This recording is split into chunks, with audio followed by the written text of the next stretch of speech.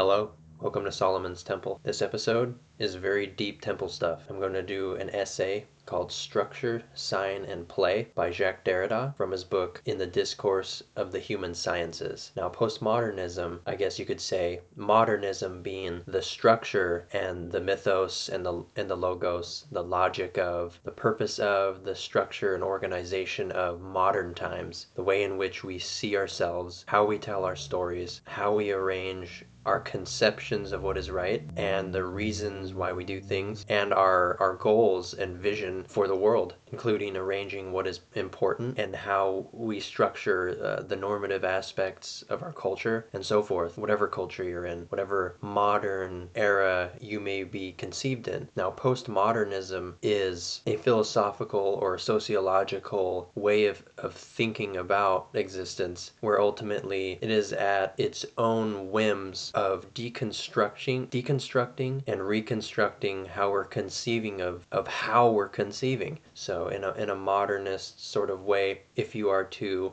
build a concept of, let's just say, if your society rejects homosexuality, we would attack homosexuality at the nature versus culture intersection. That if homosexuality is rejected, then that means that it was rejected on the grounds that it was merely a cultural norm trying to be constructed while original existing structures existed, and those existing structures exist to marginalize homosexuality because the existing structures do not see it normatively. Now, in order to debase the claim of a modernist lens of viewing sexuality, you go, well, homosexuality actually persists as a natural phenomena and is not a social norm or a social construction. Therefore, it transcends a modernist conception of what we are as a culture, or who we are more actually and unrefutationably, if that's even a word. Homosexuality is a natural phenomenon and bypasses the cultural lens or the modernist structure of social norms in which we abide. Social norms are at variance and are subject to change. Now, he pulls from Levi Strauss and his sort of ethnology on the matter of incest being a universal norm. Now, it is a norm, and norms variate, but it is a norm that is most natural, that is natural not to be incestuous. Although it is a cultural norm, we are able to bypass its variance, or anyone who wants to spin doctor it out of truth, that if you want to construct and devise a demise for society and create an ill, passing it off as something real or good for anyone, you would say that the rejection of incest as a cultural norm is not merely a social construction but a natural phenomena. And if you were to abide by the lens of natural phenomena being the actual determining force in what should be cultural norms and social norms, that is the only structure and ground in which we could base reality, definitely, then we would have to imagine that homosexuality is merely a natural phenomena and is therefore not subject to the normative realm of culture and society, and therefore cannot be thwarted by any norms created therein. But postmodernism famously has the assumption in it that there is no common denominator in nature or in truth that guarantees the possibility of a neutral or objective thought process, and that is a key assumption, at least according to Routledge Encyclopedia of Philosophy, even on the ground that the universal social ethic of incestuousness being beyond the norm, or not being a social norm to have incest within any community, that even that is subject to a sort of refutation because it persists in the realm of a normative cultural aspect, that it's created as a norm and that it can be at variance, and we do see it at variance, but we peg it as criminal. But that isn't to say that there isn't criteria to suppose that there is a denomination, like a total denomination of what is natural, and that it can be claimed that incestuous is universally unnatural, or something that naturally wants to elect itself out. Now, with homosexuality, that appears everywhere, but the social norms do not abide into it. Although we do see that homosexuality is much more of a natural tendency rather than a deviation than incest.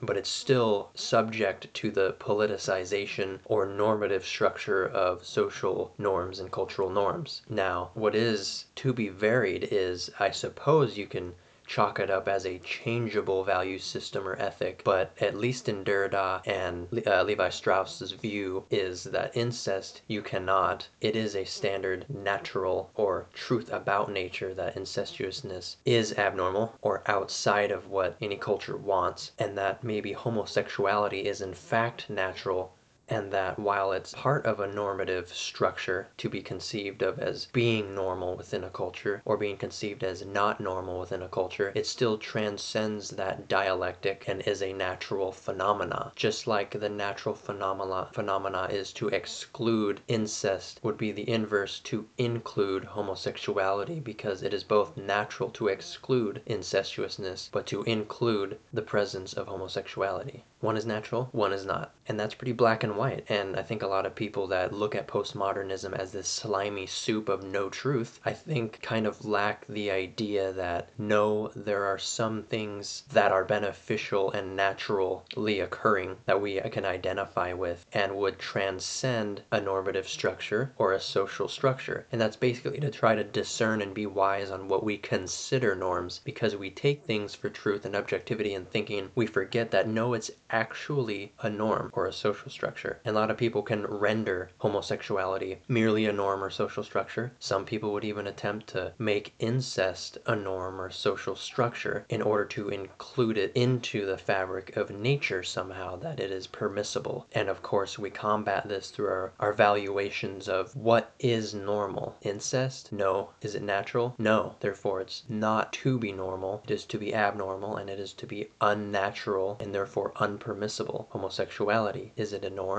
Well, it's natural, so it may be a norm, but it's not a norm. It's merely a natural phenomena, therefore it is permissible.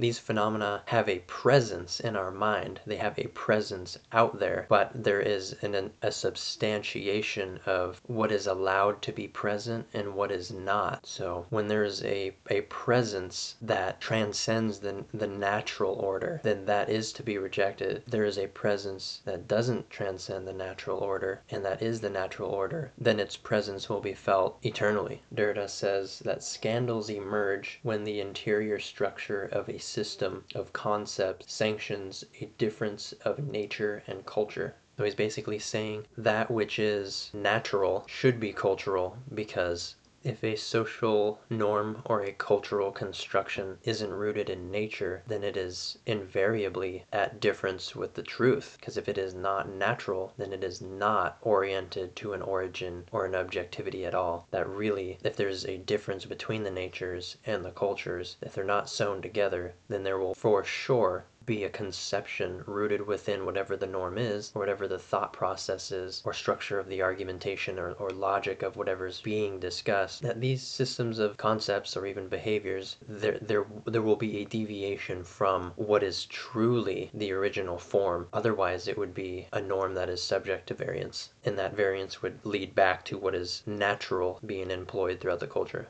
And most of our culture isn't natural. The things we take for granted, we're not maybe naturally doing, although we may be compelled to do some things, or that we organize in certain ways in order to reach a telos or some goal or end, in order to serve maybe some function that persists in a natural kind of way. Maybe our ends, our goals fulfill something in order to ameliorate our purposes in life, in order to make money, buy food. A lot of what we are doing is not natural, yet it is normative to do in order to fulfill a natural trend that really we're actually surviving, and that has its origins in nature. We do what we do to get an end in order to survive altogether. No matter how petty or made up or constructed or normative it is, or how involved it is with all of that, no matter how changeable or at variance the norms or the ideas, the cultural concept of behaving in a sort of goal-oriented way to fulfill some end in order to get something that enables you to survive, get shelter, get needs, get things in which nature wants of itself, an end state for a natural compersion to be fulfilled. And that in a way, in a roundabout way, you're cross-examining a normative structure you persist in, which is at variance and is not natural, but you cannot replace that structure as it is, because that is the means in which you fulfill your actual natural needs. In a roundabout way, people twist it around and get it confused that what they're doing is indeed a natural result, or that this is a fixed structure and that it necessarily exists. But there is a difference between it and natural phenomena, and is therefore deconstructible. In a modernist sense, it is able to be deconstructed, and therefore that's where the postmodern lens comes in. Postmodern sociology and philosophy come in and destroy its necessity, although its goal necessitates itself to some sort of greater natural aspect. And that's why people get confused and call it what it is, like this is necessary. Our social institutions and structures and organizations, in ways in which of even conceiving our truths, are fixed and they are objective and we can rely on them. But we know that no, we can't, even though we have to, because that is what is dictated within the cultural norm, within the societal norm, and is therefore conflated with a natural phenomena and truth itself, even though it is not, because there is a difference between it and nature. And that if you get down to what is actually natural as a social norm or cultural norm, it will not be the existing modernist structures, even though the modernist structures fulfill an end that is natural. But there is the norms you exist in and the social structures you exist in are willing to be taken for granted as reality, or as the structure of reality, that it's a symptom of what there is, when really it isn't. It's born out of the symptoms of actual natural phenomena, but are created necessarily, and are amendable and supplementable and replaceable and changeable almost always. And that is the postmodern critique. You can say that a lot of these cultural norms and social aspects that are changeable and not natural phenomena in and of themselves, but maybe a symptom of a more fundamentally universal nature, that if you separate yourself from that universal nature, or a norm based on nature, it would belong to a culture universally. But if not, then the culture has by degree lost its fundamental place and fundamental way. Sending your kids to a Chuck E. Cheese while you go gamble may be sort of a removal from the basic normative process, although there is some function serving therein that allows you to be more culturally universal, and that is, it is conducive to some natural trend. You could always find something like that, but that doesn't mean that it is both itself and not itself simultaneously. There is one aspect existing at one time, one structure in the midst of everything, and then there is a whole other structure that is completely modernized and therefore can be subject to change through the postmodern lens, because modernism is more the construction of a world, and postmodernism is the examination and deconstruction of its structure itself. It's often observed in postmodernism that certainties are subjected to a relativistic thought, and truth is personalized as a self in relation to the world, rather than having a truth in the world and being beheld of that truth. So then, rather than personalizing your truth and saying, this is my truth, it's, no, your truth is merely an outsider perspective, and that you are subjected to relativistic thought, that you, in relation to the rest of the world, are a self situated just there. And that if you do think that you have a personalized truth, you really have just a structure, or an internal structure that you're persisting in, that orients you and balances and organizes your life out, but it limits and reduces the amount of free play that the structures can have in the totality of what's possible. People center themselves on these structures, and that's their goal. They feel better and better if they're able to solidify and center themselves on a structure, that it closes off their personality and the free play, and it cannot be substituted without the center changing into another fixed origin. And that's another critique of the postmodern lens is, well, if I can conceive of what I'm doing in one way, then I can conceive it in another way, but I am sort of exchanging one mode or structure or center of being in my thought process. So I've never really changed who I am. Fundamentally, I have I've only given myself a new structure, that I'm persisting under a similar a fixation, I suppose. That's the problem of structure in general. And what postmodernism says is, even if you are playing around with your structures, you still wind up in the same spot. So there's no end to what you're doing. You're just situating yourself in one way in order to catch hold of something that can never be rooted in an origin, because there's no originality to it. It's a construction. And I think lots of people have anxiety when they argue with others about their positions in life. And he says that anxiety is, quote, being caught up in the game and at stake in the game. People kind of fail to comprehend that there's nothing they're really going to do to escape something being at stake, which is really their maybe structure of their thoughts, that maybe their reality is being undermined always. And that goes for anyone else that has a structure that isn't at free play, that the postmodern lens is looking at this structural lens and going, doesn't matter what position you have or what structures you're employing, you're always at stake, and that's why everyone has so much anxiety and throws so much fits. He says coherence and contradiction expresses the force of a desire. So people are fixed on their truth. It makes the reality seem real, but he says it's in heinous contradiction always, and that you merely desire to want to have a structure and center of your thinking. You want to center yourself on what you think. Otherwise, you're not you.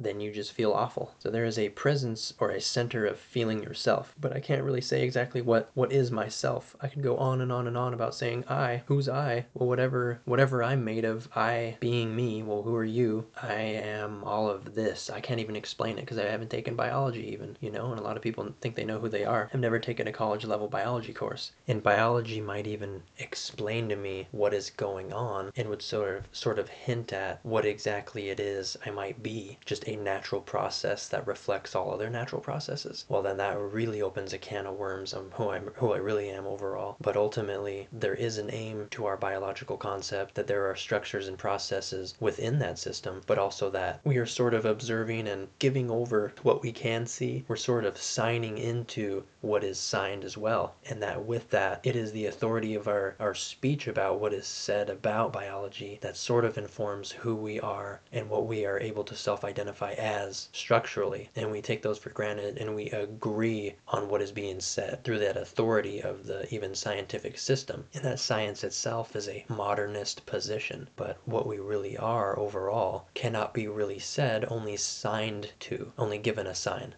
Almost like that mystic utterance, those who want the truth won't get proof, but only receive a sign. I think we sort of signal or sign to whatever it is we're trying to get at. And he goes into that. He says the metaphysics, or that which is ultimately of a presence, is attacked with the help of the concept of a sign. He goes in to say that your presence, the self-identity of a signified, so even an object or an instance or even event can be signified at, is reducing it into itself, its signifier. So the person which is signifying or signing into, showing whatever they're getting at or whatever significance they behold, identifies their own signing to what is signed. One example that pops into mind is when we see people going fast on the highway. We're thinking, geez, this person is a psycho. Look at him. He's putting everyone's life at risk. But really, in every day, we've been in and out of traffic and we've driven fast, maybe because we're late or because of X, Y, or Z. Or maybe we're just impatient. But ultimately, we are given a sign that, oh, this is an example of some narcissist psychopath that wants to just get first and wants to put everyone's life at risk just so that they could feel better momentarily. And then we sign it off as that. We just sign it right off. But the thing which we're signed to, we don't know about. Not at all. We're just sensing this. We're not intelligibly owning the real thing. We're reducing it out to what we're signing at, and that there's an opposition to what is actually the case. The intelligibility of the matter runs very, very deep versus what we are signing at and what we sense to be the case, and that we could only throw some sort of sign at it. He says, quote, the paradox is that the metaphysical reduction of the sign needed the opposition it was reducing.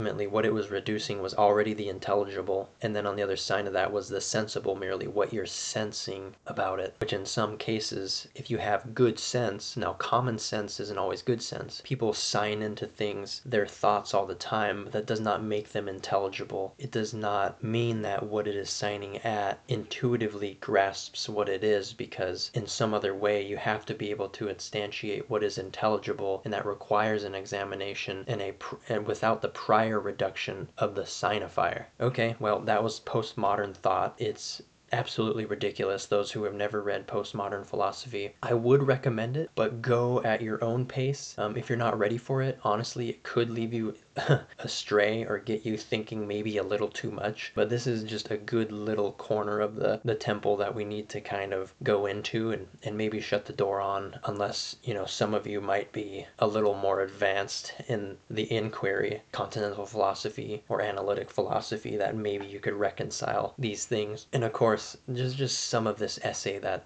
I did not comprehend at all. I mean, I've been dealing with these matters for some time now, maybe 6 or 7 years. I've been dabbling in philosophical literature here and there, but this can just be a little bit too much.